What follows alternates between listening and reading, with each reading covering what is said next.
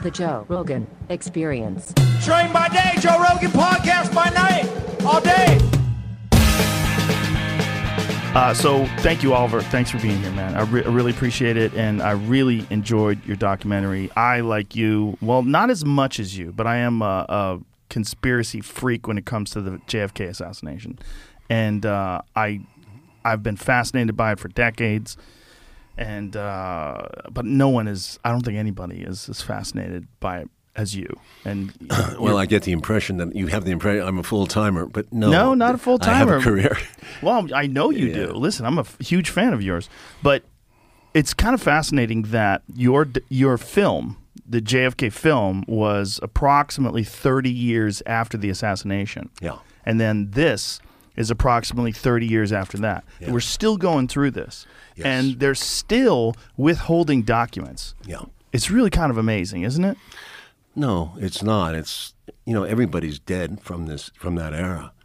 But it's all the more important that we understand our history because it's fading. But the reason we're in this kind of disbalanced situation in the United States where we have no less and less trust is because of the past.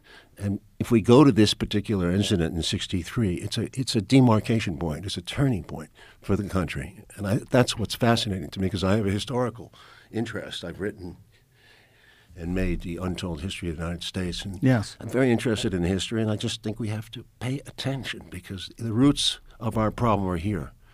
And do you want me to talk about that, or do you want me Sure, to yeah, please. I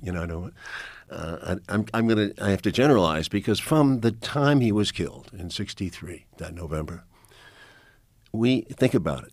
Not one American president, not one, and you can name them all, have ever challenged the military or the national security state or the intelligence agencies. Not one. They haven't been successful. They've cut the budgets occasionally, but not by much. But essentially, they keep going up. The Defense Department has a record year this year, $760 billion. Who says you can't to the military or to the intelligence agencies? They seem to have an inordinate amount of power. Kennedy was the last one who was trying to curb it, and he meant a serious effort towards peace. He was the last president to talk about peace, very nobly. And people have said, oh, he just talks. But no, he was doing things. And we can talk about that, too. Yeah. That's why it's important. It's crucially important. This country has gone the wrong way since the national security state has gotten bigger, stronger, more money, more paranoid, less trust, in every which way. The cynical amongst us would say that that's inevitable, that whenever you have these situations of power, especially when you have, what people like to call the deep state, but what's essentially this group of people that never leave office. And they have incredible amounts of power, the people that are in the intelligence agencies, the people that are in the Pentagon, the people that are in all of these positions of immense power, but they don't get elected in and out. They don't have 4-year terms. Yeah. And that these are the people that the president, when a newly elected president, has to check in with. And it's a very dangerous situation because it's a frozen bureaucracy. Yeah. And they die off, but they're replaced by insiders. And as a result, we're the biggest bully on the block around the world, no question. We have the most power militarily, supposedly, and nuclear in every which way. Yeah. We tell other countries, we intervene. We often tell our allies what to do, or we make them do it. We declare ourselves to have enemies, and we keep insisting on it. We talk about China, we talk about Russia, Iran, Korea, North Korea. Cuba. Oh, okay. North Korea, Cuba, and don't forget Venezuela. Right. It's considered a major threat. Although these threats are inflated, overinflated, and we can talk about each one of these individually. But that's what I've done, in my spare time in documentaries. I've done Ukraine, I've done Russia with Putin, and I'm very interested in what we call enemies. And I keep seeing this overinflation of it. Because why? Think about Orwell. Remember the George Orwell in 1984? Mm-hmm. The state exists to fight a perpetual war or prepare for war. That's what we've been doing since 1945-6. After World War II, we didn't stop World War II. We started moving into World War III. We said that our allies in World War II, the Russians, were a great threat to our country, although they were depleted. Their energy was depleted. Their money, they were broke. We had promised them money. We cut off them payment. The moment Roosevelt died, Truman cut off the aid payment that we were sending to them, some $10 billion. And since that time, we just keep we pushed the Cold War, and we can discuss the whole Cold War if you want. But it was really think about life before 1945. Think about we were in a war with Hitler. Right? It was a war that was forced upon us. We went in very late. Think about the 1930s and the 20s. Franklin Delano Roosevelt recognized the Soviet Union. He was one of the first. He was the first. He had a vision for post-World War II, which is beautiful. You have to understand that it was a vision of a world dominated by the great powers. It would be United States, Britain, China, and USSR at that time. That was the four powers he envisaged that would control. And he believed in the United Nations. It's a shame he didn't see his vision come true. He died in April of 1945. Truman took over, and it was the moment Truman took over with his group, the Soviets were seen as the enemy right away. Right away. There was no going back on it. Speaking of this idea that the United States is the biggest bully, have you seen this video that was recently released from China where a Chinese representative is talking about Julian Assange? And the Chinese representative is saying that the United States has no moral high ground to stand on when they talk about what is going on in other countries, particularly in China, when what they're doing to prosecute and to force Julian Assange to be extradited to the United States, and the way they're going after him for what's essentially just being a journalist and exposing what many people believe is war crimes. Yes. And that speaks to what you're saying, is that like we have rules for the rest of the world, yes, and we don't follow them ourselves. That's correct.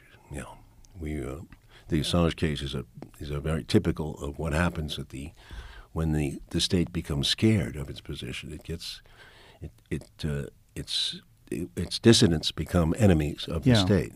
And the same thing has happened to some degree in China, yes, and they are paranoid about it. And you could say, to draw an equation between our power and their power is wrong, because a bully, he goes around, he scares the neighborhood, right? It works for a certain period of time, but he's a hated individual. There's fear because he's there, right? Yeah. I've seen your movie. I've seen your. You talk about martial arts. You think about it as a movie.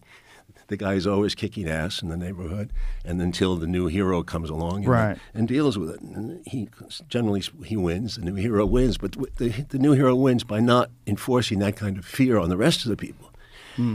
You've got to have modification of behavior. Nothing wrong with our power. I think the United States has power to defend itself, no question. But we have to modify our behavior to behave in a humane way with people and recognize people's differences. But that seems to be less the case as we become more disciplined, more ironed about how people have to behave. We tell them, in your country, you can't do this, you can't do that. Now, some countries are different. They have different customs, different cultures. They don't have to agree with the way we run business. We call it democracy, although a lot of people question the democracy inside this country. I mean, what the elections are like here. It's become very suspect, elections itself. And the money behind the elections. I mean, it takes a fortune to get elected. You go to Washington, I think it's hard to get an audience with a congressman. I do think you have to pay money in order to get the ear of a congressman. So it's, our democracy is not functioning in the way it was meant to function. And other countries, and we want other countries to restore their democracies, but their democracies, it works better in Europe to a certain degree because they don't have long election periods. They have short election periods controlled, and the money is well controlled. They don't allow the private sector to take over the elections as we did here in this country with the United Supreme Court's decision allowing corporations to exist as individuals. Yeah, that was a tremendous mistake. And if you go back and look at where this country took a bad turn, I would agree with you that it seems like it was during this time period where JFK was assassinated, that JFK had these ideas, getting rid of the CIA. He wanted to pull us out of Vietnam. He only wanted to send, I mean, you talk about this really in detail in your documentary, the new documentary that's available right now on Showtime. Yes. And JFK Revisited. Yes. Which is, it's so thorough. How long did it take you to make that? A year and a half. It's on Showtime now. It's a limited, they have a 90-day hold on it. And end of February, it becomes available widely, and we will get it out widely in the United States. But it's available in foreign countries. It's in about 15 foreign countries.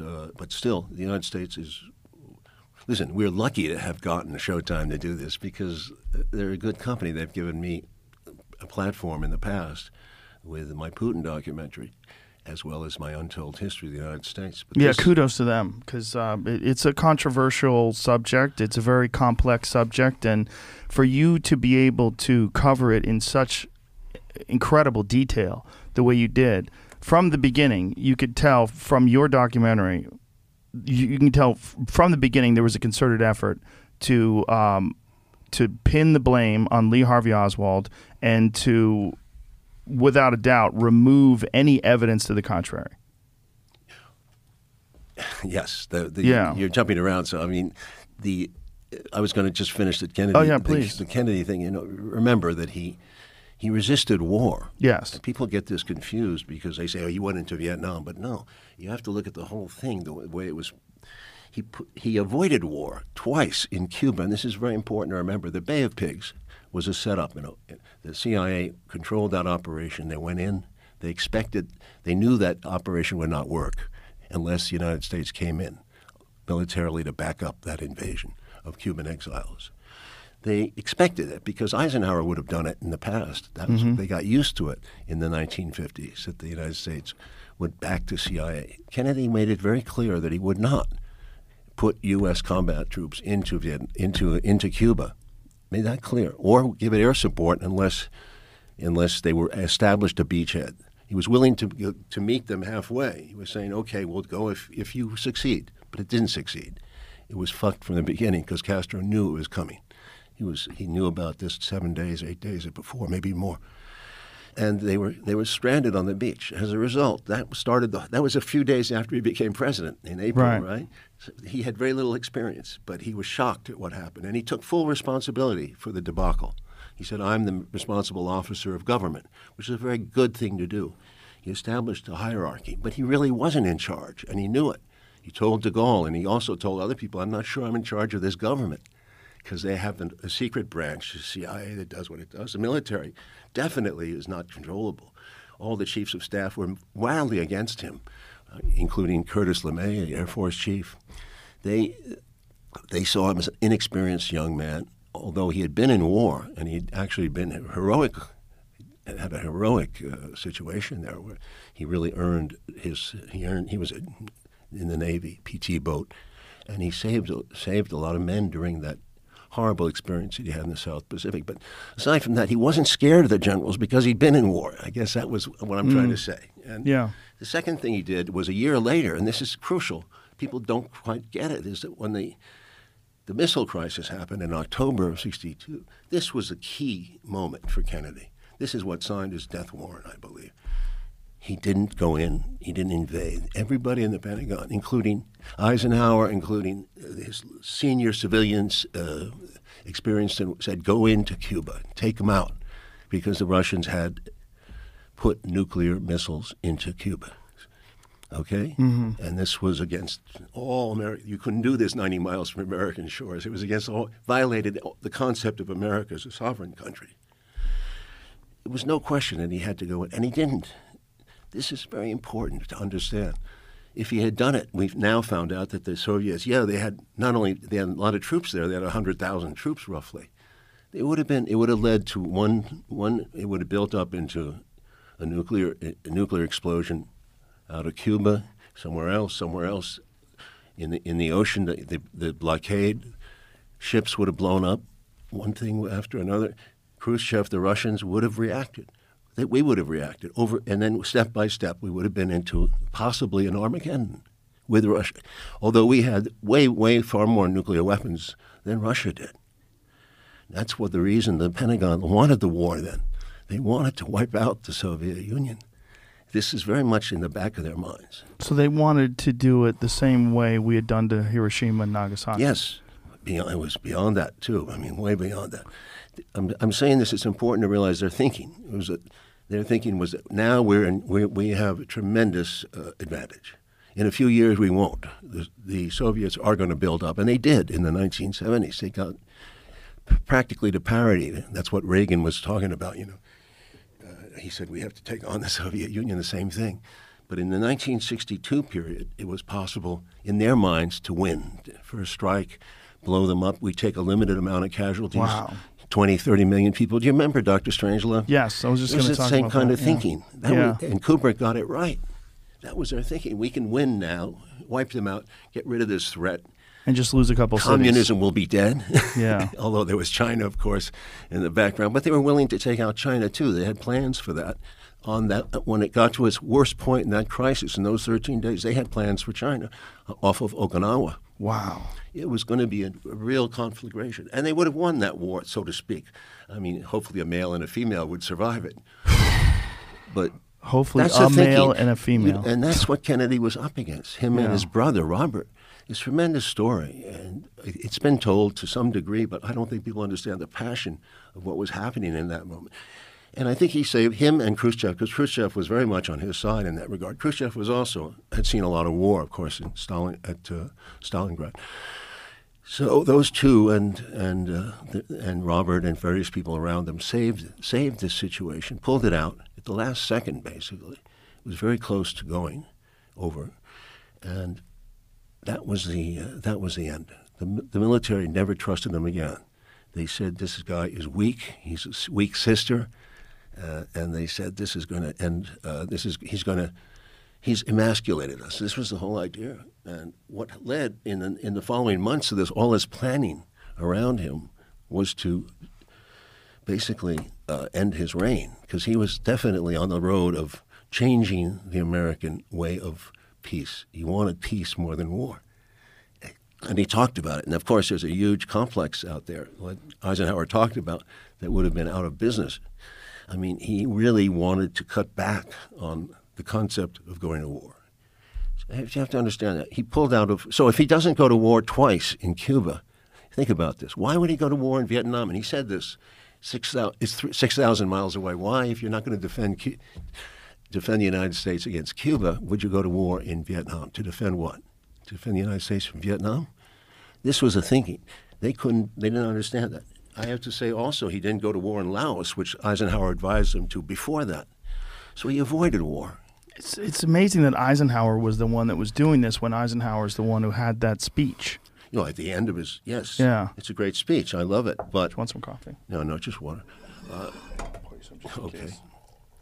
But that speech is what everyone points to as being the moment in time where the military-industrial complex is recognized. But the fact that Eisenhower wanted him to go into Cuba, Eisenhower wanted him to go into Laos, Eisenhower wanted war. Yes. Well, he didn't want war. Why? He thought it was the right thing to do. He thought it was the right thing to do because we could pressure the Soviets down. That's what he felt.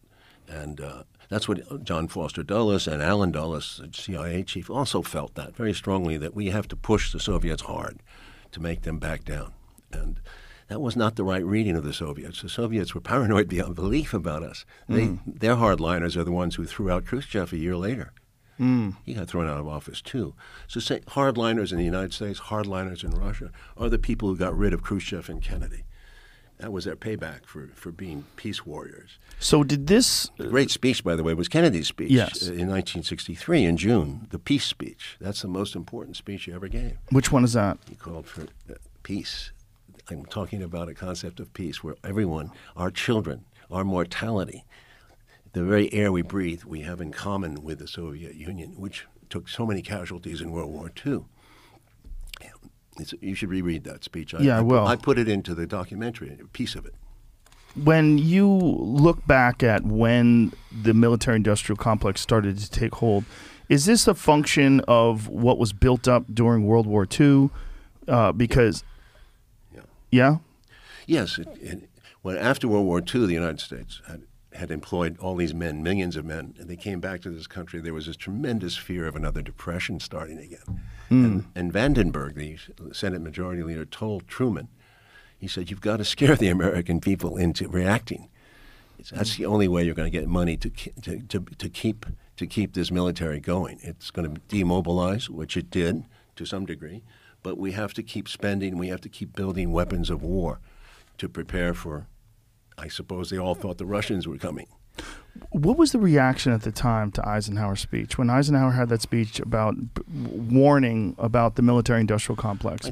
I think it was regarded with like, this is a nice old man. He's on his way out. Yeah. And, he's wishing. I think Eisenhower had guilt for it. His guilt. He knew he had the biggest buildup of nuclear missiles, nuclear weapons in that time period. I think we went up to 25,000 nuclear weapons from 2,000, 3,000. It was a tremendous buildup, and it continued into Kennedy's time because of the budget, the way it worked. Kennedy was shocked when he came into office. He was had to be a realist to get elected. He talked a harder line than Nixon. Yes, that's what people get this confused. In the 1960 election, he was saying there was a missile gap between us and the Russians, which was pure bullshit. He based that on faulty information. The truth was, the moment he got into office, he sent his Secretary of Defense, McNamara, over to the Pentagon to check this out. A few weeks later, McNamara came back with the information that, no, we're way ahead of the Soviets in our missile capacity. That was never true. So in other words, Kennedy ran on a platform of being a Cold Warrior. He had to be. He couldn't be elected in 1960 against Richard Nixon. Just because of the climate of the country at the time. The climate of the country. And that's the way it was. And that's why 1962 happened, I believe. I think the people were different than the people in Washington. I think the people had different feelings. They were scared. There was a lot of nuclear fallout stuff. There was talk of nuclear war. Strangelove. On the Beach, don't forget, was a very important movie. It went around the world. People were scared of nuclear war. So there was a desire for peace, and I think the people expressed it in their love for Kennedy because he was starting to change. The polls all showed that. However, he did have a very tough election coming up in '64 with Barry Goldwater from the conservative side growing in power. Goldwater was a significant speaker, a threat, and very much a hardliner. Kennedy was a very precarious position when, for example, he didn't want to go any further with Vietnam. He put advisors in. He put advisors into Vietnam when he came in. Yes, because Eisenhower had started the policy of helping Vietnam. We cannot lose Vietnam, the domino theory. We'll lose Asia, all that stuff. Kennedy didn't quite see it that way because he'd been to Vietnam in 1950s as a young senator with his brother, actually. And he had talked to some seasoned diplomats out there who were more of his thinking than the Pentagon thinking. And they had told him that the French are screwed in Vietnam. They're never going to get out of this mess. And they didn't. It was a war like the war we had years later, where they were undone by the guerrilla and the desire for independence and the guerrilla forces they were fighting. It's I'm listening to you lay this out, and it's just occurring to me, and what an immense task it is to get into office, not knowing all this information. That's right. Not having real access to what the actual data is. You get into office, and then you have to deal with a multitude of world-changing events and world-changing positions, and you're dealing with it all as you're catching up. I know. It's amazing. It's a crazy job. Berlin. Berlin was right. Don't forget Berlin. He's got to, and then don't forget the ongoing threat of Cuba. Vietnam. Dulles had launched the CIA chief, Allen Dulles, had launched the Cuban expedition against. They decided to do on Bay of Pigs before he came into office. And on top of it, don't forget also, he comes into office. He didn't even know that we'd been participated in the Patrice Lumumba coup in the Congo. Now Kennedy was very interested in Africa, and people don't know all this story, but he really got involved heavily with Dag Hammarskjöld, who was a UN president, in Africa. When Lumumba was killed, because of our machinations over there, we wanted to get rid of him. We had a plan to get rid of him. Whether we were the ones who pulled the trigger, no, I'm not sure, because the South Africans and and other people were involved. Belgians were involved, but still, he was killed. No one told him for 3 weeks. Then he got the call from the CIA, and they told him that he was shocked. And his face, we have a photograph of him in the film when he hears about Lumumba's death. So all these problems come on his plate, right? It's a very difficult situation for him. That's why I'm saying he had to be very careful in running for re-election. He knew the problems. As a very seasoned politician, he'd been around for a few years, and he didn't want to sound like a what do you call it, a peacenik? No, definitely that was out of the. He had to keep saying things like, "We are going to help the Vietnamese, South Vietnamese," but in truth was that he had no desire to help them if they were losing. And he made that very clear, and that's in the film too, because we found a declassified file from the SecDef meeting of April or May of '63, right before his death. And in that meeting, McNamara, who represents him, says, "We got to speed up this withdrawal of troops. Speed up this withdrawal of troops." And at that point, McNamara knew they were losing in the South Vietnamese. He knew it. So, what I'm saying is that Kennedy and McNamara together were willing to pull out of Vietnam, win or lose. And he couldn't say that publicly. Right. Because of the re-election. Yeah, the National Security Action Memorandum 263 calls for the withdrawal of the first 1,000 troops. Serious withdrawal. But there was an appendix where all troops out by 65, but he didn't put that in writing. And this we know about now, but we didn't know about it then. I got a lot of flack when I made my movie in '91, the original, about he says it's about withdrawing from Vietnam. Kennedy never intended to withdraw from Vietnam. That's bullshit. It's clear as bell, because McNamara not only wrote it up after my movie came out, he wrote a book called, I forgot the name of it. He said the same thing. He said Kennedy was pulling out. So did McGeorge Bundy, his national security advisor. Excuse me, I got to pee. You made me drink water. You got to pee already? Yeah, go ahead. Do I get a second? Oh, jeez. We'll be right back with Oliver Stone. How aware was Kennedy that he was in danger? Was he at all aware? Oh, yeah. Oh, yeah. In fact, he had that Irish sense of tragedy. He went to Ireland before he died, and he kind of knew it. You think he knew that they were going to try to assassinate him? Oh, he knew about that because there were several attempts already. Were there other attempts?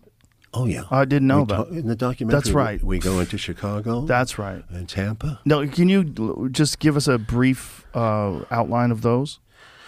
Okay, there's a lot of information there. Yeah. In Chicago, early November of '63, a landlady complained about 4 Cubans with arms in an apartment that that they rented briefly, and 2 of them were busted. 2 of them disappeared, and the 2 that were busted were interrogated and let go, which is strange. Yeah. There was also a patsy that was similar to Oswald, same profile as Oswald. He'd been a Marine. He'd been in Japan at an air base. He had expressed his dissatisfaction. Another air base, not the same one, not at Sugi. And he expressed his dissatisfaction with the United States. He defected to Russia. Now, this defector program to Russia seems to have been institutionalized by the CIA. And they sent a certain number of people there to get information about Russia. Now, why, do you ask? I always wondered that question. Because back in the 50s, they didn't have land-based information, very good land-based information. They had to get it from sending people there because they could watch the USSR from U-2s, which is what they did, and satellite photography. But the guy that was, Valley was his name, he was also stopped, but he disappears. Don't ask me what happened. His details. The point is that Kennedy was aware. Yes, he was, but he didn't really get the whole picture. So it brings in the story of this black Secret Service guy who became his friend. His name was Abraham Bolden, who he himself had appointed. He looked around on his inauguration. He said, and his inauguration day in 61, he said, "How come there's no black agents here protecting me?" It's a very interesting question. Bolden became his choice to go in. And, of course, he ended up in trouble because he is the one who pointed out the details of how badly handled the Secret Service used the information. And he was busted on false, fake charges, went to jail. It's a whole story. That's another story. This murder has so many mysteries. I mean, Sherlock Holmes would love it. Yeah. You need a microscope to get into this thing. You have to go into all the details because it goes in so many directions. There was a plot in Tampa where he was same setup, a motorcade, go past a tall building where you have to make a sharp turn, and in that building, they went crazy. They searched the whole building, but there'd been a tip-off, couldn't find anything, and Kennedy went ahead with the Tampa trip. He canceled the Chicago trip. He went ahead with the Tampa trip, but the same kind of profile. The guy was a Cuban who was going to take the fall, and he was a member of the DRE, the students against Castro. There was a lot of anti-Castro protests in Cuba, New Orleans, everywhere, Texas, all the South, wherever the Cubans were. And a lot of it was anti-Kennedy because he had not gone in on Cuba, so they felt like he'd betrayed them. Right. There was a seething hatred for him. How much of a shock was it for him when he got a hold of the Operation Northwoods papers, when he found out that the Joint Chiefs... That's another. He laughed. I mean, he thought that was a horrible idea. Well, it's so crazy to read. Well, it's not so crazy, but when you think about it, it's the realistic. That's the way they operate. Once they put something in writing like that, it becomes more and more feasible. Well, also, when I talk to people about conspiracies and I bring up Operation Northwoods, I say, no one went to jail for that. Do you understand that those people, the Joint Chiefs of Staff that signed that, like they stayed in office, and if you understand how anything works, things evolve. If this is how government was run in the 1960s, you can bet your ass that there's some sort of similar but more complex version of it in play in 2022. Well, obviously, people who are talking about 2001 would point to Northwoods as a father, the grandfather of this operation, because it required, among other things, plan to invade Cuba. That was the whole idea. Right. We need another justification. Could you please lay out Operation Northwoods so people don't know what it was? It was a series of papers that came out because of the Assassination Records Review Board, result of my film. They found so much. I mean, but basically that operation called for an invasion of Cuba through provocation, like things like having Cubans killed in the air, domestic airliner blow up and going down over Guantanamo Bay, yelling, "We're under fire, we're under fire," and people would die, and it'd be blamed on Cuba. Everything would be blamed on Cuba. There'd be sabotage operations in the United States that would be blamed on Cuba, that kind of thing. And it was all done to get people enthusiastic about going to war with Cuba. This is very important. This is crucial to understand. This is very crucial because I do believe that was the motivation for the assassination. The Cuba thing was really the thing that set them off. Forget about Berlin. Forget about the détente with Russia. Forget about the nuclear peace treaty, nuclear atmospheric treaty that Kennedy signed with Khrushchev. That was a big treaty. Forget all these things. Forget Vietnam. Twice he'd failed in Cuba. This created a tremendous wave of expectation from Cubans who hated him. So this is where the CIA and Cuba kind of intersect. They use the Cubans very well because there's a handler in Florida called George Joannides gets involved with them. Very interesting character. We'll come back to him if you want. The Cubans are used everywhere on the map, in Texas, Florida, New Orleans. Oswald is soaked in them. He comes back to the United States. This crazy story. He's soaked with, soaked in them. I mean, becomes a member of the Fair Play for Cuba Committee, which is, by the way, started by the CIA. It's not really a legitimate organization. He becomes a member of that, and the CIA started both sides. They started the student movement against Castro, and they started the Fair Play for Cuba. Both sides of the equation. That's typical of what they do. Can I go back 1 second? Because it's a complex situation, and people have a field day with going after JFK here, because JFK had nothing to do with the assassination planning on Castro. How do we know this? There's an Inspector General report. Inspector General of the CIA did a report back in 66, 67 for Helms was asked. Richard Helms was the head of the CIA. LBJ. There had been this whole scandal thing. Jack Anderson was a very famous columnist. He raised these issues and had said that the CIA was involved with Cuban groups to assassinate Castro using mob figures. Okay, and this whole thing started to stir up in the 60s. After Kennedy had been killed, we started to hear about it.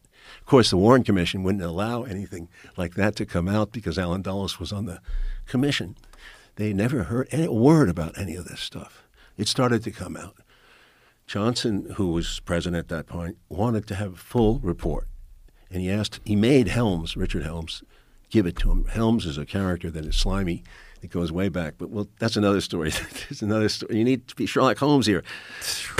LBJ says, write me the fucking report. The guy writes, the IG guy, who's supposed to be honest, Inspector General, writes the report, and it's the whole story, the whole bananas, everything. And he says in the report, there is no evidence of any president, that means Eisenhower or Kennedy, approving of any assassination attempt against Castro. Crucial to understand that. So, and that's Robert Kennedy included, because there's no evidence that we have found in all the research community that says that Robert Kennedy knew anything, although the CIA, after the assassination, made a best effort to plant them as assassination people. In other words, this guy, Seymour Hersh, wrote a book, and the Halpern, who was the number one assistant to Helms, Halpern, was his main source, and put out all these stories about Camelot really planning the murder of Castro. That's why you hear this over and over again. Noam Chomsky, of all people, picked up on it and keeps repeating it. This is just not true. We can't find evidence of it, and the IG report points to it. Helms didn't want to give the report. One copy he gave to LBJ. That's it. LBJ read it. It disappears into the files. And the Assassination Records Review Board gets the IG report finally open. What is it, 2000? What is it, 20 now, 21? Wow. You realize that report, and the historians actually, it was available in the 1990s. I mean, I don't know if the historians have a responsibility to read these papers. They didn't. And some of these historians keep making the mistake of saying Kennedy was behind getting rid of Castro. Kennedy was in a tough position on Cuba. Yes, he had to move against Cuba. At the same time, he wanted to save his Alliance for Progress. Alliance for Progress was a huge social experiment he started in Latin America, very important, $10 billion. And he didn't want to do he didn't want the military governments of South America to be putting the money into military stuff. So he put it into education, agriculture, everything he could. He made this tremendous effort. And it's a wonderful story. Of course, Johnson closed it down and put the money back into the military regimes. Brazil followed, the coup in Brazil followed. But where was I? I'm just trying to say, on Cuba, Kennedy had to give the notion that he was doing something the whole time in these years, 62, 63. So he started Operation Mongoose. Now, Mongoose is very disputed. Mongoose was run by Edward Lansdale, an operative who was in and out of Philippines. There's a whole story with Lansdale. But CIA never believed Operation Mongoose would work. They thought it was PR. Meanwhile, the CIA is doing its own thing with gangsters. People like Johnny Roselli, people like William Harvey. Can you explain Operation Mongoose? Mongoose was another operation to subvert the Cuban regime, to blow up things, but not kill Castro, to blow up things, to destabilize the regime, like Northwoods. All these plans are coming in from different departments to derail the Cuban Revolution. Why? Cuban Revolution is very influential all through Latin America. That's why Kennedy wanted his Alliance for Progress. So he made his thinking was that if I can get Castro to back off any kind, don't fuck with my Alliance for Progress. We'll let you be. We're not going to come after you. You can have your regime, but we're going to prove to you that the Alliance for Progress can work.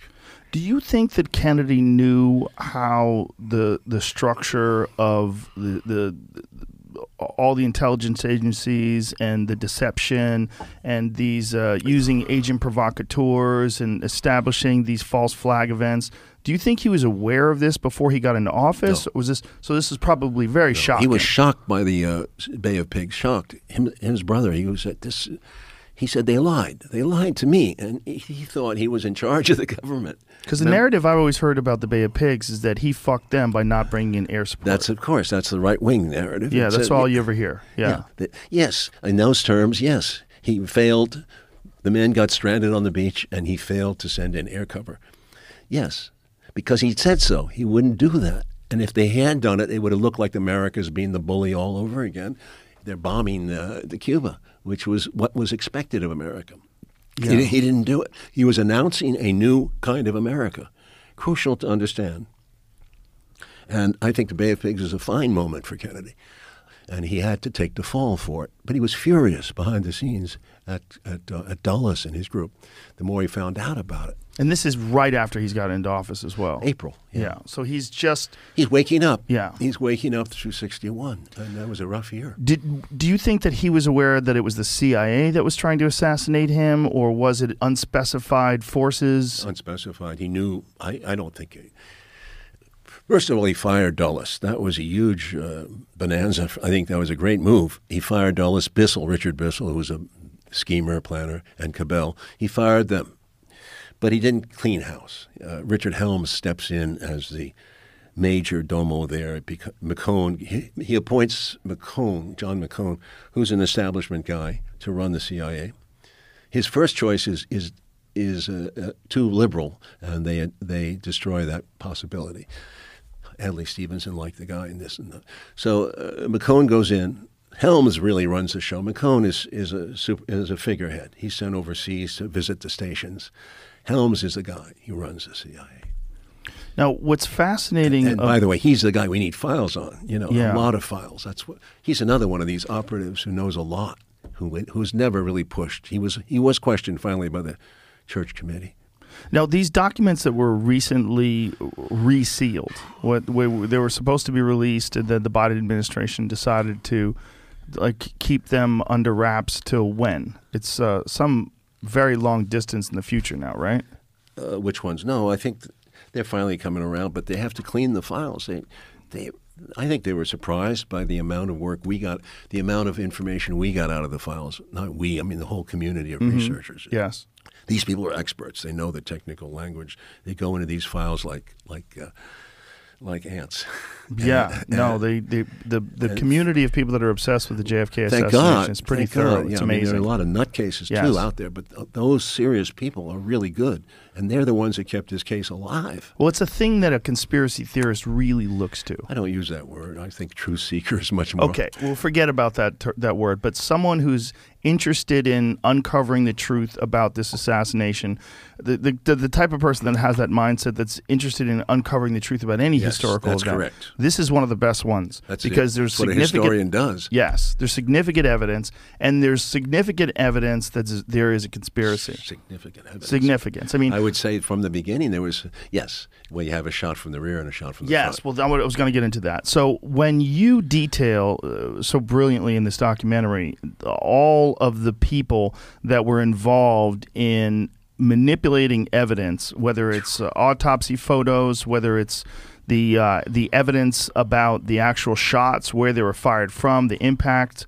like where the exit wounds was, all these various people that were involved. How many people knew what had actually happened? Because it seems like there was a concentration of people that was not small. And one of the things that people who like to use the pejorative term conspiracy theorists, they always want to point to people can't keep a secret. Well, the fuck they can't. They had to. It's a giant maze. It's so confusing. Yes. That no one would be believed if they. Right. They're one part. Think of it as departments of this. Somebody pops up and says, "I know this," so he disappears in the maze. It's another Right. piece of information. Yeah. There's been no attempt by government to follow up on this at all. They dismissed.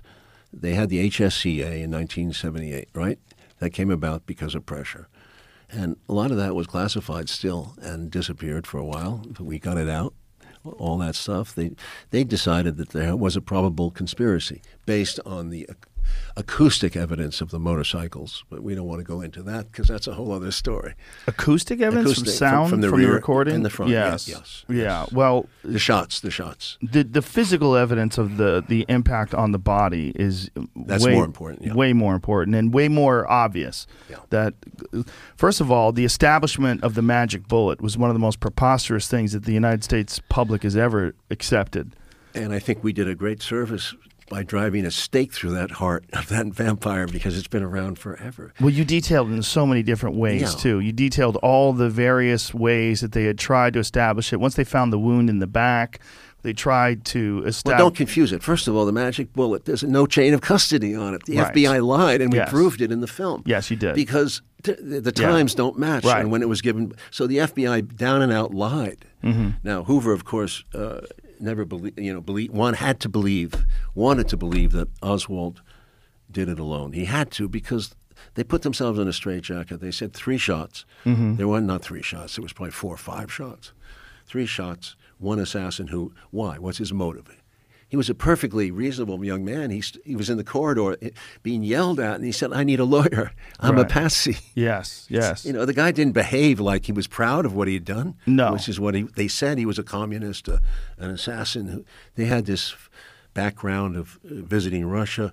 Of course, we found out, the community found out that it wasn't everything didn't meet the eye. It was a whole other story going on. That Oswald had been associated with the CIA. Yes. Not that he'd been an agent, but he'd been watched by the CIA for 4 years. That we know without a doubt now because of what we declassified. James Angleton, the counterterrorist chief, had a file on Oswald since before Russia. They knew him. They knew what he was doing up until the week. Well, apparently they disappeared his flash warning about a week before the assassination, which means to say you don't need to check Oswald if you're a Secret Service. You see him somewhere on a parade route, you'd have to clear out those type of people. The Secret Service is very aware of people who have backgrounds who could be dangerous. They took that off the signal on Oswald. The other thing is that Oswald was working both sides. Clearly, that he was working with the pro-Castro and the anti-Cuba movement. But the CIA set up both. Yes, the CIA set up the pro and the con. Right. So it's very clear that they were well aware of him. Dip him in the Cuban poison. Sheep dip him, just make him look like a commie who loves Castro. That was the intention, I believe. I believe that the CIA was so upset about these 2 near invasions of Cuba that this was a chance, by killing Kennedy, to get the United States to move against Castro. And this is where Johnson is not, you can't blame Johnson because he felt that there was this pressure right away. And he said to the Warren Commission guys, he says, look, there's a lot of pressure to point the finger at Russia and China, and Russia and Cuba. We don't want to do that because we're going to have a nuclear war if we do that. Like 40 million people are going to be dying. That's what he told Warren. Warren went white, in those days it was very serious. 40 million people, my God. He had all the weight of the country on his shoulders, and that's why he accepted this lousy job as the chief commissioner. So Johnson used that story, but Johnson believed it. I think he believed it. I think he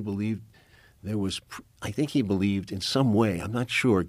Let me put something, this is very important. Marvin Watson was his aide to Johnson. In 1970, Church Committee, he testified that Johnson, after he read the IG report that we talked about earlier, which said that there were no assassination, President Kennedy or Robert had never authorized any assassination attempt on Castro, right? He read that report, and he told Watson, according to Watson, he said, I now believe the CIA was probably involved in the assassination. That's what he said. Wow. In 1967, when he read the report. Wow. It comes out at the Church Committee, which is classified, disappears for some reason. We find it. We find it again because of this ARB. So he was probably left in the dark as well. I do believe so. I think I think he's definitely involved in the cover-up because he doesn't want us. He doesn't want to have a war.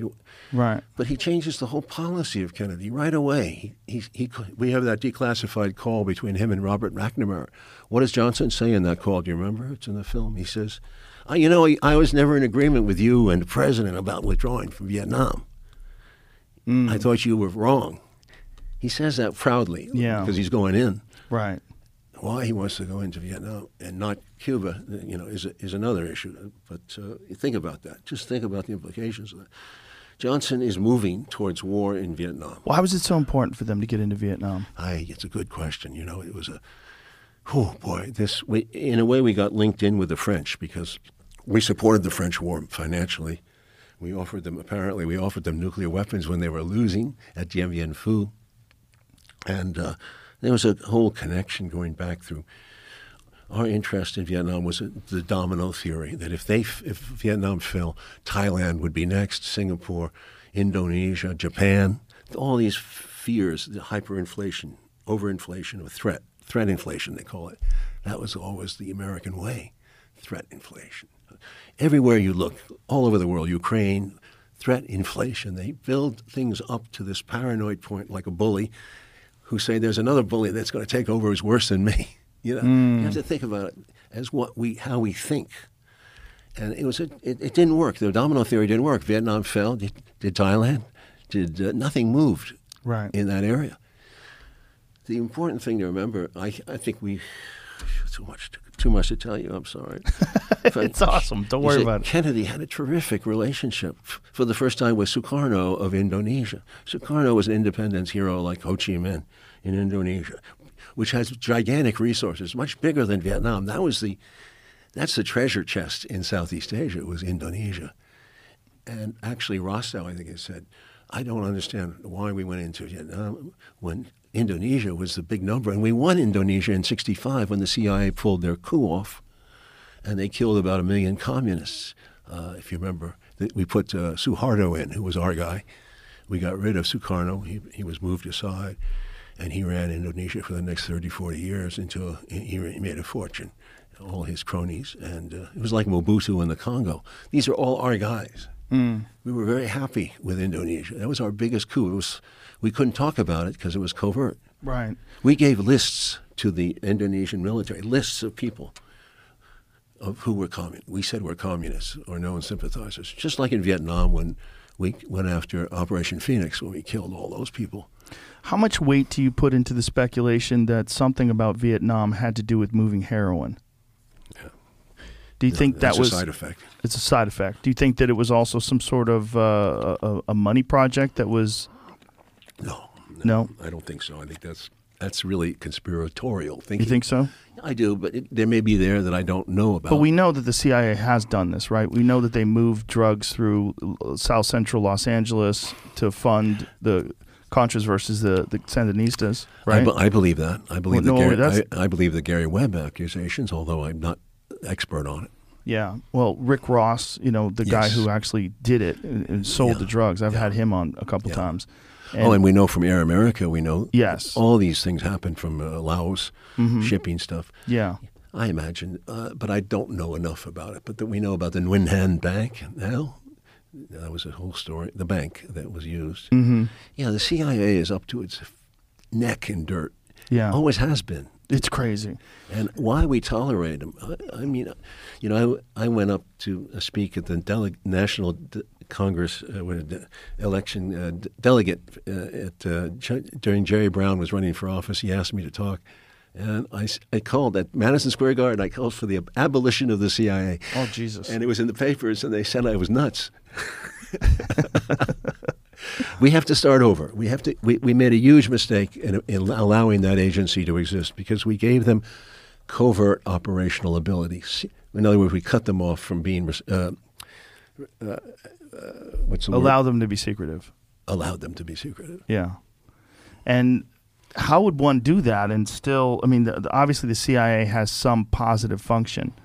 How would one disband the CIA but still maintain this positive function, the intelligence gathering aspect of it? How do you know? We'd like to know. What is positive about killing 1 million people in Indonesia? What is positive about their so-called successes in Guatemala or Iran. I'm trying to be They optimistic. put us in a shithole. They put us in shit in Iran. If we had sorted out the Iran situation back in 1954 with Mossadegh, we wouldn't be in this mess. We would have allies.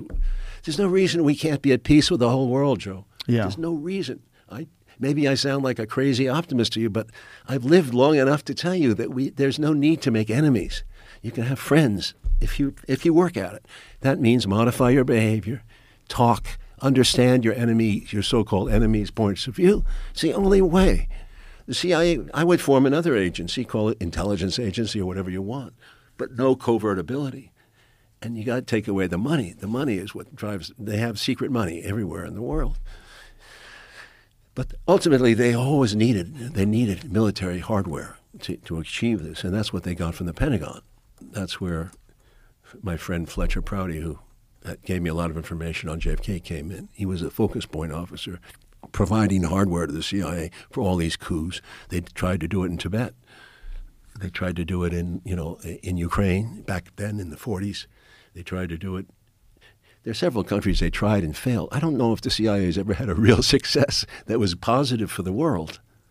But do you think that there's any function or any need to gather intelligence about foreign operatives and dangerous countries and regimes and terrorist cells? And don't you think that there is something that they do? Yes, there are people who are dangerous. But there, in the whole mill of mankind, how many are there? How often? Don't you think the terrorists who exist, don't you think they have a gripe with us? I mean, don't you think there's reasons after what happened in the Middle East over all these years where we tried to control the situation? Isn't it a matter of control? America trying to tell other countries what to do? Isn't that if we let things go, just if we let things take a natural course, let's see where it goes. We wouldn't be threatened. Still, we have plenty of defense. I think it's always under the auspices of protecting us, but of course keeping the threat from ever reaching our shores. Of course, that's why I went to Vietnam, because it would come here, right? Vietnam is going to come to America. That's the sell. It's never true. Never true. Think it through. And communism itself, was it really ever a threat? Once it competes economically, as Kennedy said, it's going to have its problems. It doesn't work. It doesn't work. Right. Socialism, to some degree, won't work either. I remain a capitalist. Maybe I'm the bad guy, but I really think my father was in the stock market, and I believe in an economic competition, but a healthy one, not a controlled or manipulated one. Yeah, or a corrupt one. When Kennedy was aware very quickly of the entanglements with the intelligence agencies and how much bullshit was going on when he was in office, when did he start speaking about getting rid of the CIA, and how long was it in that he fired those top three guys? His problem was he didn't clean house, Right. He didn't clean house because everybody at the CIA was basically a Dulles fan.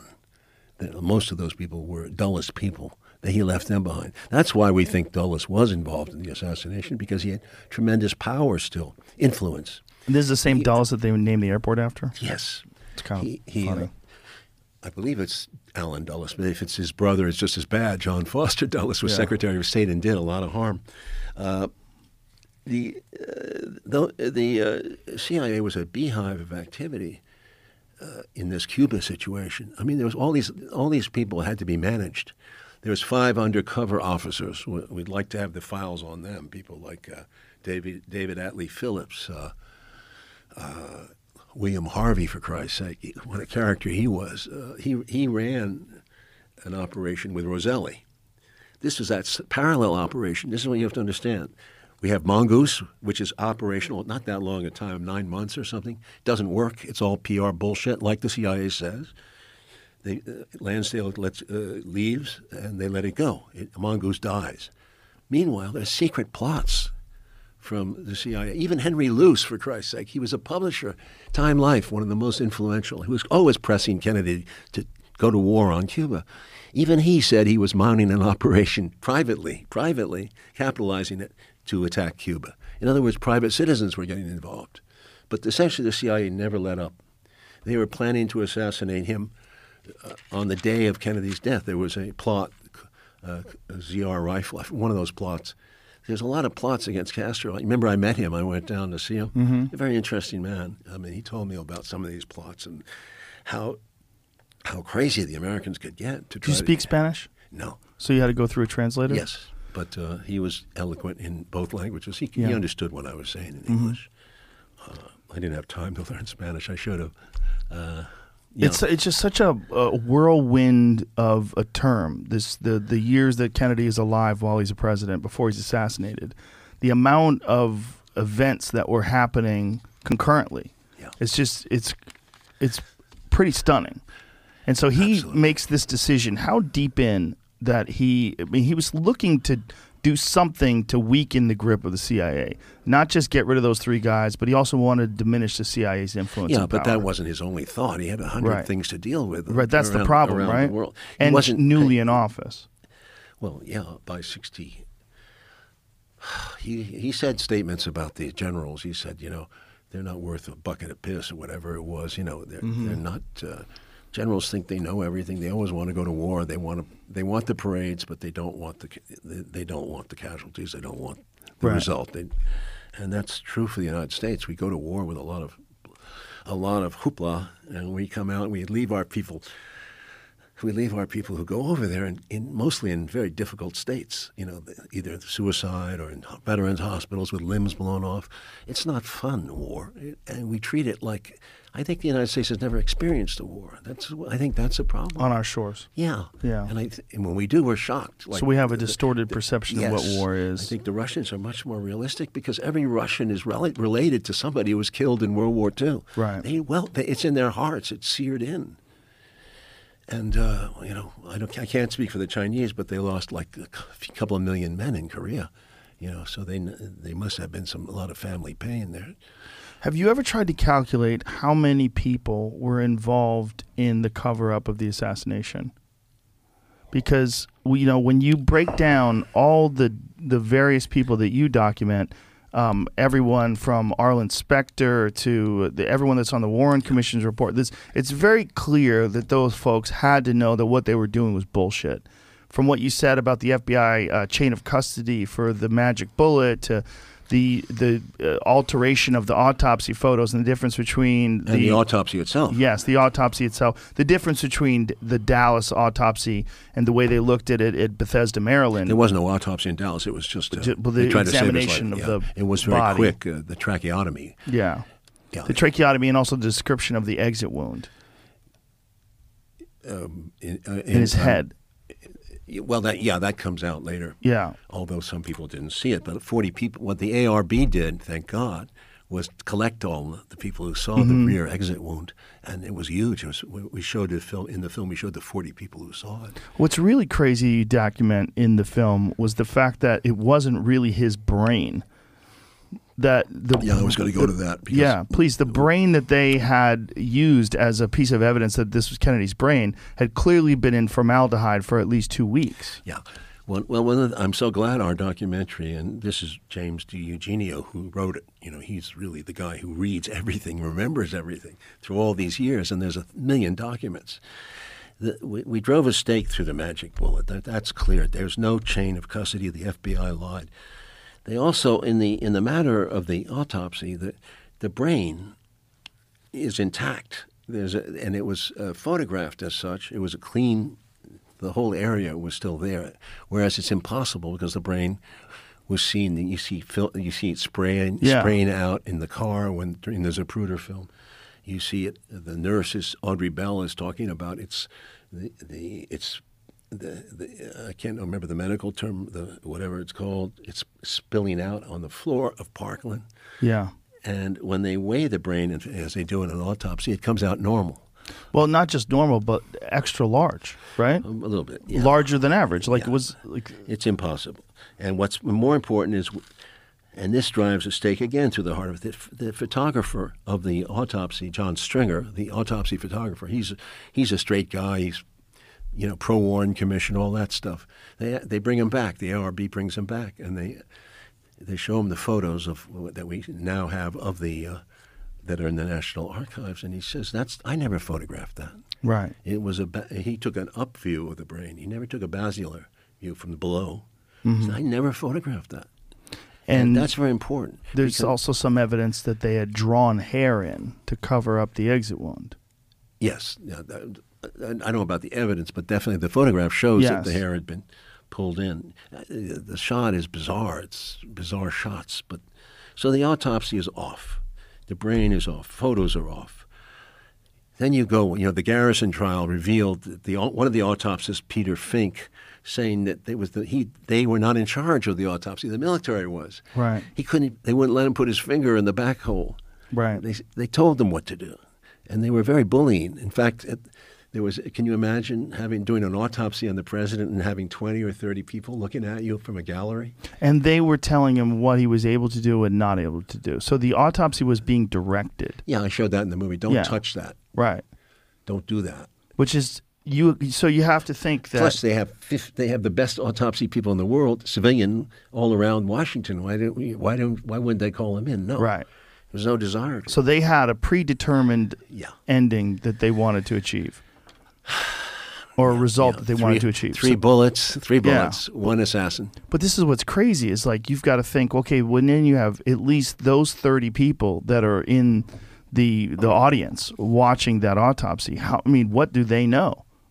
I don't know that. But isn't that crazy? If all 30 of them know that Lee Harvey Oswald didn't act alone. No, we don't know that. We don't know. Right. We don't know some of them. But there's obviously a directive. Well, there again, we don't know. I shouldn't say obviously directed, but they're doing something to influence the way this autopsy is being done. At least some of the people are giving direction, giving instruction, and you got to wonder, why would they do that? Like, what motivation would they have unless they knew that there was a predetermined result that they need to achieve? Well, you have, of course, the Johnson fear that it would become a hysteria, Russia or Cuba being accused of killing him, and it would be a situation that they could no longer control. That's a legitimate excuse to cover up. Mm-hmm. One interesting story. It's in the 4-hour version, not in this 2-hour version. That's coming out in the end of February. We show a moment in the autopsy where one of the technicians, the doctor looks up and he says, "There's cigar smoke blurring this thing." It was just cigar smoke smells, covers up the air and stuff. It looks you don't smoke a cigar in an autopsy. In an autopsy, crazy. He says, "Who's doing that? Find out. Tell him to put it out." He goes over to the gallery, and guess who's smoking the fucking cigar? Who? General Curtis LeMay, the figure from Strangelove that Kubrick was satirizing. That's hilarious. And he says, "Can you put it out?" LeMay simply looks at him, blows smoke in his face. And the guy he was a technician. He just wanted. He's telling the truth. Walks back. Couldn't get him to put the cigar out. Wow. That's pretty interesting. LeMay also was not. That day, all his movements on the plane did not correspond to what he was supposed to be. He was in Canada or something, and it's a crazy little story. But so LeMay was no friend of Kennedy because they'd had several battles. If you're in a position like LeMay, just imagine that this is his big moment of success. If he hated Kennedy and he's got his big moment of success, he probably felt completely untouchable. They had just assassinated the president. He's there smoking a cigar, celebrating. Looking down at your naked... Yeah, look at him. Looking down at your naked enemy in front of you. A naked enemy with a giant fucking hole in his head, and you're smoking a cigar. Like, what a creep. Yeah. Holy shit. Just the fact that people like that exist, and that's the top of the food chain, right? If you're in that position and you are a general and you are at the autopsy smoking a cigar... Yeah. You want to talk about unchecked power. That's not evidence, but it's interesting. It's interesting, It's yes. interesting. It's definitely not evidence. And then, of course, in the film we go into, this is very important, the Oswald alibi. It's probable that he was not on the 6th floor. Right. We know this because of the 3 secretaries, 3 women who were at the 4th floor window, and they were looking at the parade. They saw him shot. They freaked out.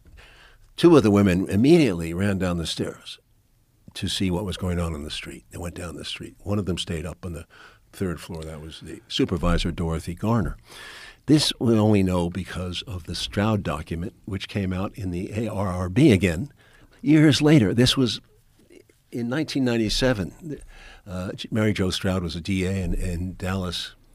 She interviewed the Dorothy Garner, who told her the story, and she verified it to the Warren Commission. They ignored it because they changed the story on the three women, the two women actually, because the first woman they said had taken longer to get down the stairs, which would have given Oswald time to get off the 6th floor down. I don't know how he would have done that because he had to stash the rifle. He had to do all this shit, and there was all these boxes in the way, and he had to go down these stairs at full speed and be on the 2nd floor to be seen by the cop. And there was no evidence about on the rifle as far as none at all. The rifle doesn't have any chain of custody at all, nor the bullets for that matter. Right. Nor the bullets. And was there evidence? And fingerprints. No. Was there something that they were trying to attribute to Oswald that was connected fingerprints, to? but that didn't work because it was a partial. And the guy who really knew fingerprints said it wasn't true. Really? Yeah. No, nothing. Not one Nothing piece of connected. evidence that day. So there was an entry wound in his back. Yes. So is there any speculation as to where that was fired from? Yeah, I would say the rear. But right, obviously. But like where? Well, it could have been Daltex. I don't know if. But was there any I question eyewitness testimony of hearing gunshots from the rear? Yeah. There was. They heard shots. Right, they heard. It was hard because it's echoing too, There's right? a lot of World War II vets in that crowd. You know, like Kenny MacDonald was in the car right behind Kennedy. He'd experienced infantry warfare. He said it was a volley. It's all, a volley. How many shots did he describe? I don't remember if he's saying, but I think you have to say 4 or 5, maybe 6, but we don't know. So they're coming from there's a crossfire. We'll never quite know. Because we have the guy on the curb, James, who gets bit in the cheek by a fragment. Mm-hmm. There's a Harper fragment, which is found in the street the next day. The Harper fragment's the right size. Oh, it's a different fragment. Harper fragment, because the guy found it was a kid, Harper. It fits right into the area that they think was blown out on the rear skull. And they had that, and it disappears. The Harper fragment.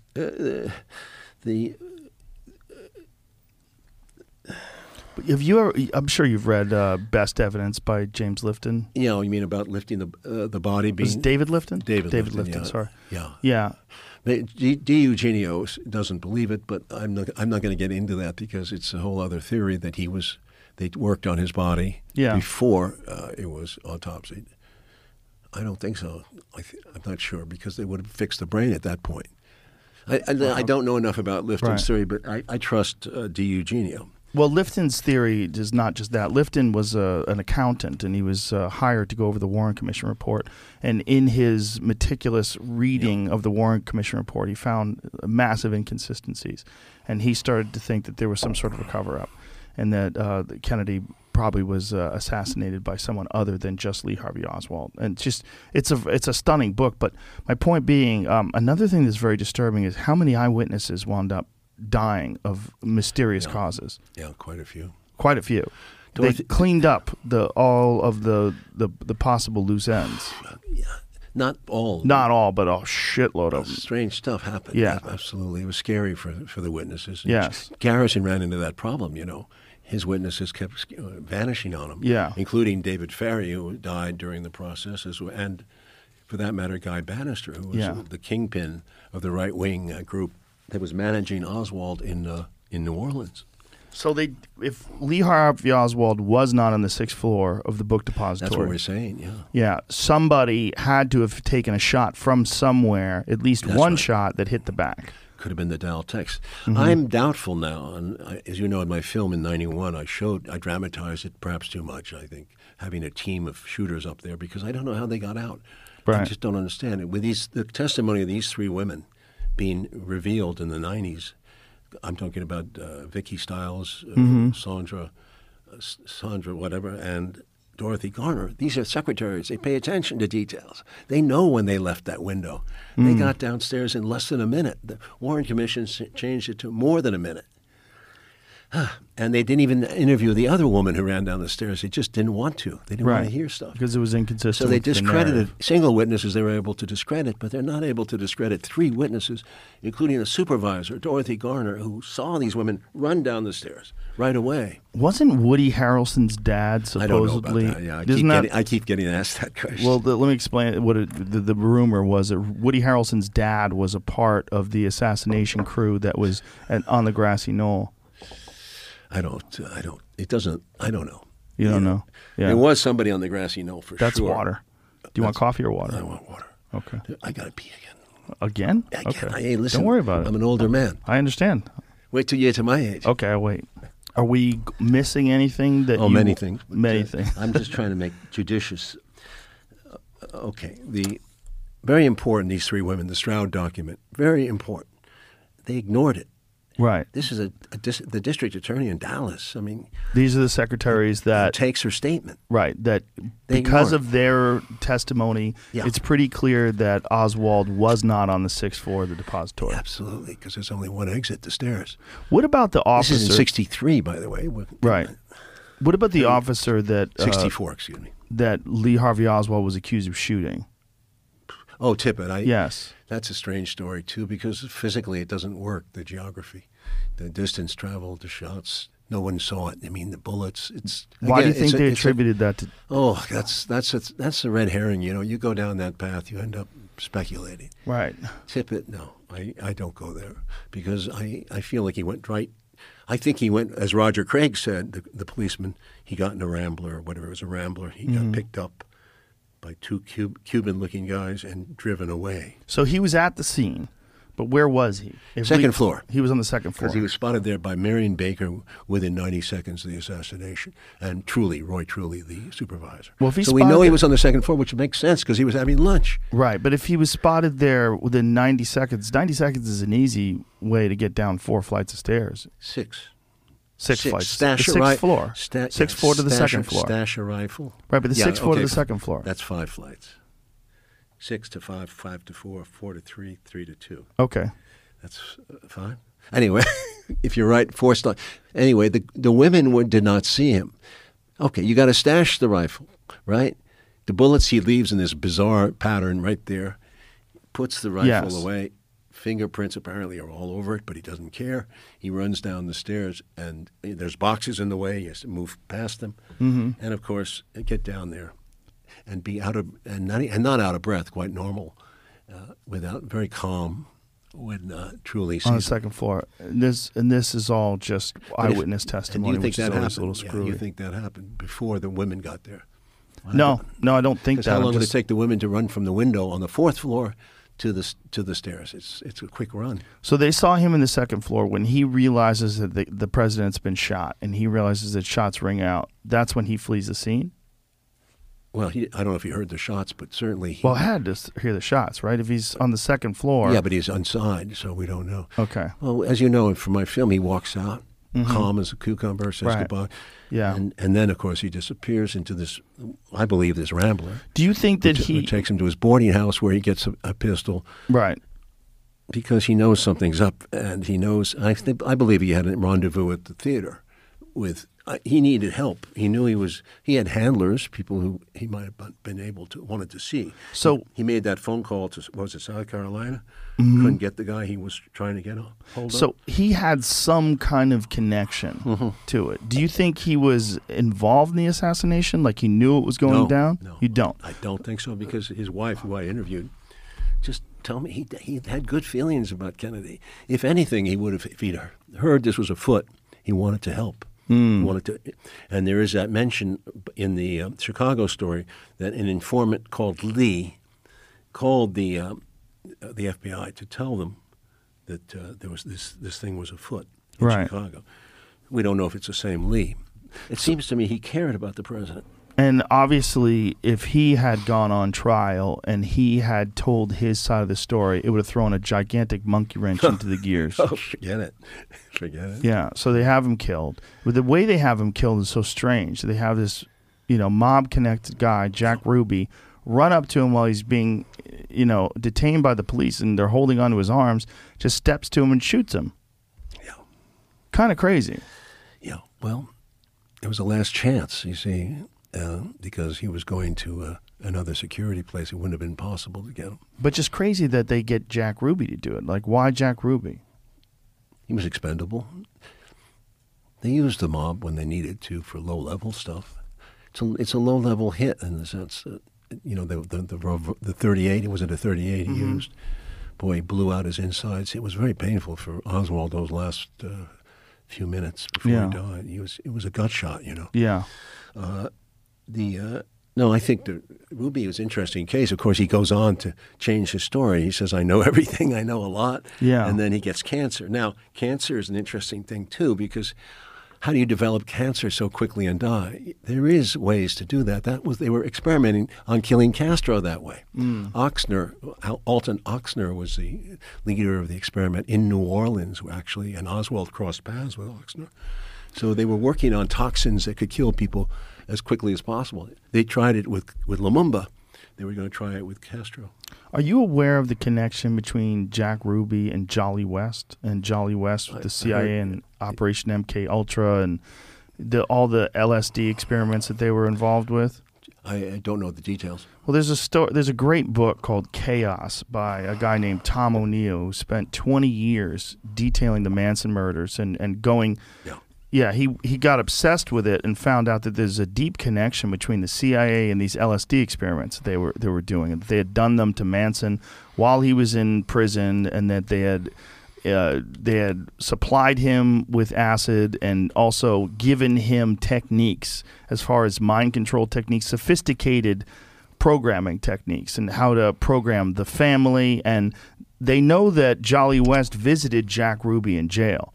And after he visited Jack Ruby in jail, immediately afterwards, Jack Ruby's in the fetal position, having horrible visions of Jews burning alive and all kinds of horrific assassination visions, and ranting and screaming like a madman. And it's detailed in Chaos. And they're making this sort of connection between what we know Jolly West was involved with, which was unquestionably they were doing Operation Midnight Climax, where they were giving unsuspecting Johns in brothels. They were giving them LSD, and they were involved with the Manson family, and that this guy went to visit Jack Ruby in jail, and then immediately afterwards, Jack Ruby's like a raving maniac. I don't know that. I have to check that out. You should check it out. It's pretty interesting. But I do know that Ruby did testify to the Warren Commission. People came there, and he talked to them, and it's a scene in my film. He said, I can tell you a lot if you bring me to Washington, where I am assured of safe conduct. Right. He was scared shitless. Yes. And they wouldn't do that. I can't believe it. Why not? I wonder why. No, because who knows?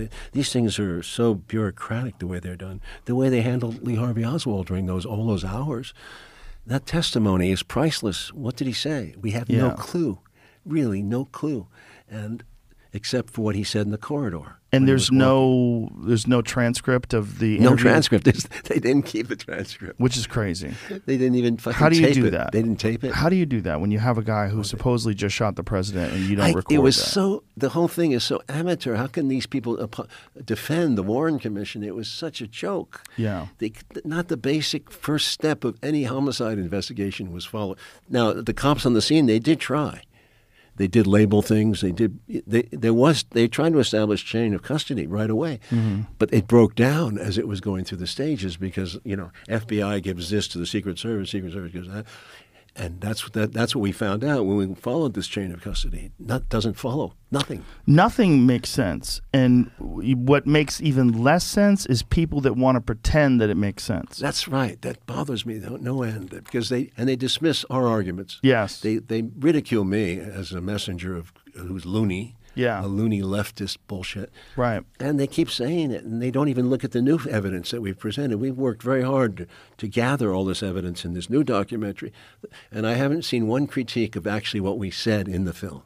No, when you watch Revisited, it's undeniable. I mean, the fuckery is well laid out.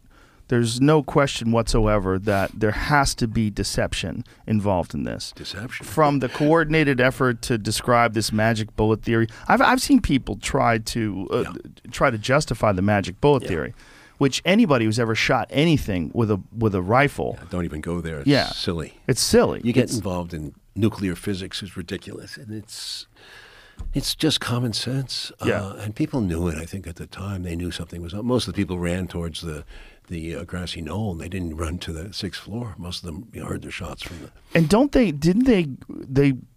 the magic bullet was not the only bullet that they retrieved from the scene. Well, that's a no. Now here we go into a whole. Don't go there either, because there's strange bullets show up. There's another bullet that shows up. We discussed that in the film. It's another bullet. Right. And there was one found on that stretcher. That's the magic bullet. Right. And then there's another bullet that disappears. There is another bullet. Look at the documentary again. Yeah. And there is a chain of custody on it through, I think, 3 people. And then it disappears at the Secret Service, I believe. Somewhere it disappears. The bullet. We don't know what's in him. We know about the guy at the sidewalk, Tague, who gets a fragment. Yes. Did they recover that bullet? No. It's they got but the fragment was it hits the curb. That's what they say. And then something, either it's a piece of the curb or a piece of the bullet hits him in the face. He gets hospitalized, and that's the reason why they have to account for another bullet, because this bullet clearly missed. Yeah, but the other bullets disappear. I mean, where's the Connolly bullet? That's the magic bullet, they say. Right, that's what they say. But Connolly was hit separately from Kennedy in the back. Not only that, isn't there fragments of bullets inside Connolly's body that are not missing from the bullet? We called for the DNA test on him, but they wouldn't allow it. Nellie, when he died, Nellie Connolly would not allow us to request a DNA trace on his wrists. What would that have done? It might have shown a trace of which bullet, the bullet. Right. I'm not an expert on the that. metal fragments. But aren't there images of metal fragments that are available from the autopsy photos? Isn't there not autopsy, the X-ray photos? Wasn't there? Joe, you tell me. Those are details I cannot answer. Okay. But as to the bullets, it's a very good question. Where's the tracheotomy bullet? Where'd that go? Right. Where'd that go? If that was, it should have gone out the back, right? Right, and there is no exit wound out the back of his neck. So whatever that entry wound was, it was probably stopped by the spine. Yeah. And then maybe something. I mean, it makes sense. The fact that that bullet was so pristine and that was sold by people who are soldiers, Which bullet? The magic bullet. Oh yeah, I thought you meant the tracheotomy bullet. No. Okay. The magic bullet was so pristine. Yeah. Like the idea that this had gone through 2 people and shattered all these bones, and then it came out looking like that. Well, we know that it's not. It doesn't fit the chain of custody. No. They lied about it. Well, that's clear. It's clear that it doesn't fit the chain of custody. It's also clear that it doesn't match the characteristics of bullets that have shattered of course bone. Not. But then it's also clear that if those 2 things are true, that there's some manipulation. There's something going on. The chain of custody is completely off. The magic bullet showing up on the gurney is ridiculous. Yes. There's so many things about it that are preposterous. Yes. But yet there's people that are going, oh, no, Lee Harvey Oswald acted alone. I mean, that to me is one of the more fascinating aspects of the Kennedy assassination, is the willingness that so many folks have to believe the official narrative, despite the fact that it fucking stinks. It stinks at every single step of the way. The media stinks. Since that moment, can you really believe our American media would just walk away from this? It's like their laziness, or they're just ashamed that they didn't do their job on that day. They just went along because they were scared. Now, maybe Johnson fed them the same story that, listen, he called the New York Times. He says, we got Cuba. We're going to have a war here if we don't shut this down. We got to. Oswald did it alone. Maybe that was enough justification for them. Oh, president says we're going to war. Right, maybe. Yeah. Jesus Christ. But, in the years since then, why haven't they been responsive? They've ridiculed everything we've done, everything the assassination community has proven. Isn't that just a human nature characteristic, though? You're always going to have contrarians, and you're always going to have people that want the official narrative to be true, and will defend it and do mental gymnastics in order to make it. There were a lot of Germans who believed in Hitler. It's true. It's easy to go. When you have to believe the majority, it's easy to believe the majority. Yeah. I want to mention 2 books that are really crucial to understanding the foreign policy of Kennedy. First of all, there's been a whole slew of them from historians like Richard Mahoney, Ordeal in Africa. David Talbot wrote a beautiful book, 2 beautiful books. One is called Brothers. It's not the one that, there's another Brothers, but Brothers, it's about Robert and Jack. And it's a very detailed story of what happened in these last 2-3 years. And then there's Douglas's book, James Douglas's book, JFK and the Unspeakable. Those 3 are just crucially necessary to understand Kennedy's policies. Do you anticipate more documents coming out where more of this is going to be clear, where we're going to get a better understanding of... You're a good question. This is all personal. I don't know if they see the experience, if they understand the expertise that the assassination community has brought to these documents. If I had done something illegal, I would feel like I have to be really careful. These people are not stupid. Right. They're not. We're not back in 1963 now. Right. These people are really checking us out, and we have a lot of information. It's in the documentary, and you see it. So what are you going to do? You have to really go back over any files if you're seriously thinking of brushing them and think about what can come out. Right. I'm curious, but I doubt that there'll be something that we can use. However, I've been wrong. I mean, before, you don't know it. These people are very smart, and they go through stuff. You can't believe the detail. It's just stunning that there's this concerted effort to try to... They won't even cover this. They won't even. Yeah. Listen, we couldn't get finance in this country. We had to get finance from England. It was an independent company. Really? We couldn't get distribution. We went to Cannes. We had tremendous reception at Cannes, at Rome Festival, and at Deauville. We sold European countries, but nothing from the U.S. It was only at the last second here when Showtime came in. Thank God for them. But no company would touch it. Well, kudos to Showtime because it really is extraordinary. But what? And the reviews, we don't see reviews. Of course. Except for a few nasty attacks in Rolling Stone and this and that. Rolling Stone attacked it? Yes. Oh, how cute. Well, that's how you know you're doing well. They're no longer serious. No, it's no longer Rolling Stone. It was a CIA guy who covers the CIA who reviewed it. And he didn't review any of the things we were talking about. He reviewed me. Really? Yeah. What was the Rolling Stones, what was the gist of their article? That I had fallen for Russian disinformation. That's a great narrative these days. What a good one. Yeah, though they tied me to the Russian, because I defended Russia, and I never believed in the Russiagate stuff. I never believed it. Well, it turns out you were right. Yeah, Look at that. I know, but... Boy, you know, we fucking swallowed that for 3 or 4 years. Exactly. We wasted so much time. But they tied me to this... QAnon now. They said that I'm the guy the conspiracy guy who inspired these people from QAnon who love. What the fuck happened to Rolling Stone? Rolling Stone, when Hunter Thompson was writing for them, Rolling Stone was the shit. It was amazing. It was a fantastic magazine. Yeah, new owners. But it's stunning how bad it's gotten. You know, Rolling Stone also had that article about in Oklahoma, how there's people that were waiting in line with gunshot wounds and they couldn't get into the emergency room because so many people had overdosed on ivermectin. They were overdosed on horse dewormer. It's 100% fiction story. It doesn't even make sense. And the photo they used was a stock photo from the winter with a bunch of people that were waiting in line to get vaccinated. I mean, it's a complete fabricated story. And this is Rolling Stone, which to me is so disappointing. It's just, and also Washington Post has been attacking with editorials, but they don't, again, deal with anything we bring up in the documentary. Right, it's not substantial. It's not, you can't refute. The way you detail it is so brilliant. This guy the guy in Washington Post says, Stone ignores Kennedy's inclinations towards war, and he says his speech at the Fort Worth the day he died. Well, we looked at the speech. The speech is very interesting. First of all, he's got to get elected in '64. That's the reason he went to Texas. Right. Johnson didn't really want him to go because he was worried. Actually, that's the truth. But Kennedy wanted to go, and he needed the South because the South had turned against him. George Wallace in Alabama, and Mississippi. He had sent troops to Mississippi. He was hardcore about getting these students into those colleges, and he won both cases, Mississippi and Alabama. And as a result, he lost the South. He knew it. So he needed the votes in Texas. He had to change his narrative. He had to change the way he didn't change. No, he actually gave a lot of peaceful statements, but there was 4 contractors, major arms contractors there in Fort Worth, General Dynamics among them, and he had to appeal to them, but he didn't call for war. But he was trying to get their support. Yes.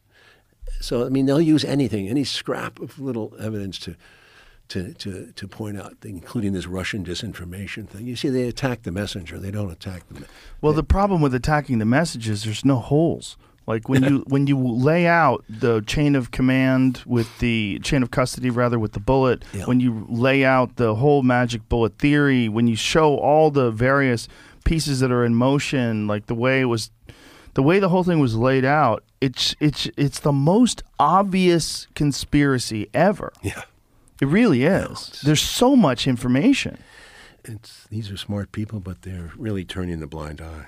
Purposefully. And it's clear that there's a direction that they're either being told to go in or they think is beneficial that for them raises to a go very in. important question, as to Right. what degree of penetration the government has had in the media. Right. And it was raised in the 70s, as you know, heavily, because we found that there was a lot of CIA assets in the media. Yeah. They existed, and it goes back to the 50s. Again, the United States changed after World War II. Kennedy was almost like a throwback, trying to say, let's go back to the vision of Franklin Delano Roosevelt. This man wanted world peace. I want world peace, and we can have it. And the problem was that the security state had established itself. And here was a state that was saying we need to be emergency preparation at all times. We have to spend like a war economy. So there would be no more depression. That was the idea. Yeah. And they had a lot of defenders there. They had the famous Paul Nitze, who was telling me the story because I interviewed him for Nixon. He interviewed me, told me the story of how they got this thing going, this whole lobby going to keep the money rolling, big time money. Wall Street people were going to Forrestal, James Forrestal. All these people were there at the beginning. Keep the money rolling. Right. That was the key. So this is an interregnum that existed from 1945, or you can say 47, to 1963. It's an interregnum. And Kennedy was about to end that interregnum. Why not? Why can't we go back to being the United States of America? Right. Back to where we were in the 30s, he remembers. Is there a path to get back to that now? Well, that's a good question, because nothing has think about all the presidents. Right. Who has done anything Right. to really challenge these motherfuckers?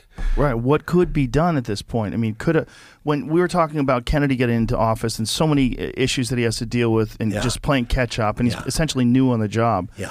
That's what someone would have to deal with while stepping into office, while trying to sort of remap this influence that the military-industrial complex has over society. And you also have to deal with the media. The media, Yes. would they allow it? This media of ours is a joke now. They're in cahoots. I was watching TV last night in my hotel room here where am I? In Austin. Austin, Texas.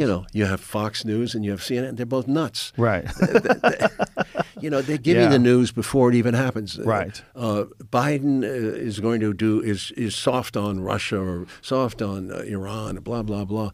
And they make it in the news. We don't know what they're really saying. You can't say anything. Right. You can't even have a phone call with the president of any country without it being misreported often. Right. This is a crazy time where the media is making up sensationalism to keep it going, to keep the cycle going. Right, because that's their business now. Their business They don't model. take it seriously. No, well, it just seems like they don't think that that's imperative. That the clickbait aspect of keeping their business Yes. alive is more.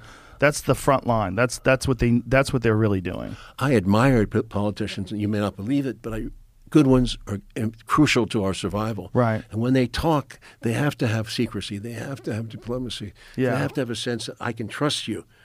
But I don't want you to walk out of this meeting and then all of a sudden the media breaks with another story. Right. That's always the fear. Right. Same thing was true in the film business, I found, to the same degree.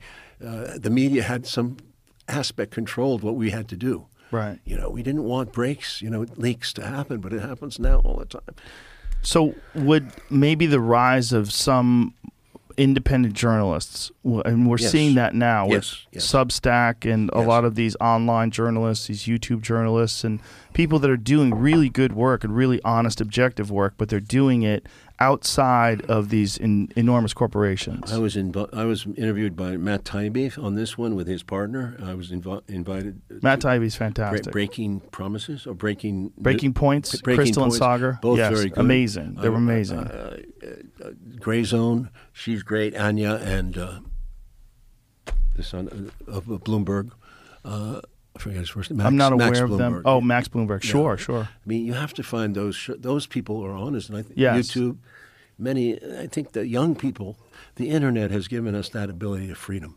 We have to keep it now. It's also made it very attractive to be honest and to be as objective as possible because it's so unusual in the world of mainstream media. It literally is non-existent. It doesn't exist. Everything is biased. Everything has there's a narrative they're pushing from every single network that's corporate controlled. That's Absolutely. And because of that, it's incredibly unattractive to people that are paying attention. So they look at the trust in mainstream media is at an all-time low. What the good thing about that is it gives rise to these people like Glenn Greenwald, like Matt Taibbi, like these people that can just say what the actual facts of the story are. Yeah, I like Glenn. I saw him in Rio. I was in Rio de Janeiro with Lula, and he has really broke that story in Brazil. Yes. He saved Lula's, he saved his noodle. That was a great revelation. He exposed what his enemies were doing, and Lula got sprung from jail. Yeah, it's extraordinary. And he's going to run for president. That was a tremendous public service. But he's also very open to the Kennedy killing. He's not. And I saw him recently. He goes on Tucker Carlson, who's apparently the declared enemy of the establishment. That's a giant problem that they have in not allowing people to go on someone's show because you think that someone represents something evil. Here's what you have to look at. This is what I'd say to my fellow left-wing people. Tucker Carlson's one of the rare people that lets these guys on and lets them talk about whatever the issue is. Yeah. Whether it's guys like Brett Weinstein or whoever it is that he's having on.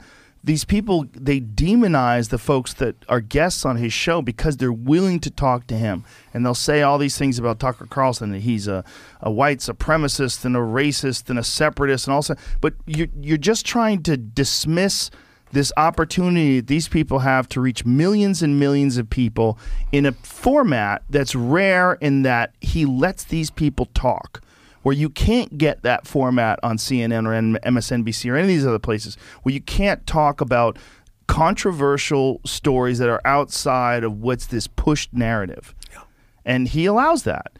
And they're trying so hard to minimize his impact and minimize the impact of any guest that's willing to participate in his platform. Yeah. They completely dismiss whatever the story is, the context of the story, what's important about what they're trying to relay, about the information they're trying to give out, and all they want to say is, why are you on Tucker Carlson's show? Well, that's why you play a huge role here, Joe. Well, it's bizarre. You have to keep going. Oh, okay. You have an obligation now. Oh, boy. You've entered the mainstream in your own way. You have to keep strangest working of now. ways. Well, that sucks. And on that note, I have to leave you because I got a plane I have to catch. Oliver, I appreciate you very, very much. I've been a gigantic fan. It's always an honor to have you on. I'm a huge fan of your films. I'm a huge fan of your work, and I'm a huge fan of this fantastic documentary that you have. It's available right now, JFK Revisited. It is on Showtime, and then again, as you said, in February, late February, the 4-hour version will be released, which you sent me as well. Thank you very much for that. And the 2-hour will be more available too. And the 4-hour, will it be on iTunes? No, 4 hours will be wherever around. 2-hour will be, I hope, on all major channels. You'll be able to have access. It'll be, and it's available now on Showtime. And it's also, yeah. You want some? I don't want to smoke this Curtis LeMay cigar. Those are JRE cigars, actually. Do you smoke cigars? No. Oh, well, there you go. I used to. Just pull that sucker down. There you go. I want to tell my kids I smoked weed with Oliver Stone. Oh, man, I smoked a lot in my time. I bet you have, fella. Oh, boy. I got fucked up on cannabis the other day. Boy, edibles, I stopped smoking in order to do edibles, but I took too much, and it really knocked the shit out of me. I was on Christmas Day or something. I was just... Well, a guy who's done it as many times as you, who still gets fucked up, that gives me hope. Yeah, there are some brands that are pretty tough. Oh, my goodness, yes. Dude, edibles don't play around with you. Well, the whole story of edibles, like when you're eating it, it's a completely different psychoactive drug. Yeah, you get hungry. Well, it's 11-hydroxy metabolite. That's what's produced by the liver when you do shows on this stuff, right? How do I? Yeah, I'm sure you do. Oh, yeah, all the time. I like cookies, but, they're not the Oreos from my youth.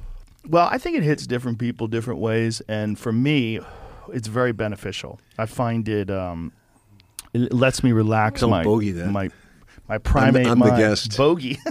Listen, I'll give you some on the way out. I have some freshies for you. Thank you. My pleasure. It's an honor. It really is an honor. I appreciate you very much, and I'm very, very glad you're out there because I don't think there's a lot of people that would be willing to put the amount of time and effort and focus into a documentary. Well, this is crucial. Yeah. This is history. One day, 200 years from now, somebody will see it. They'll wake up. This is why we fell apart as a country. I agree. As an empire. This is why. I agree. Watch it, folks. Go watch it. It's fantastic. That's Travis Walton. Oh. He's a guy that was abducted by UFOs, apparently, allegedly. I see. He gave me the bobblehead. I'm glad you moved to Austin. It's fun. I'm glad I moved too. I love it here. Oliver, thank you very much. Thank you, Jim. Bye, everybody.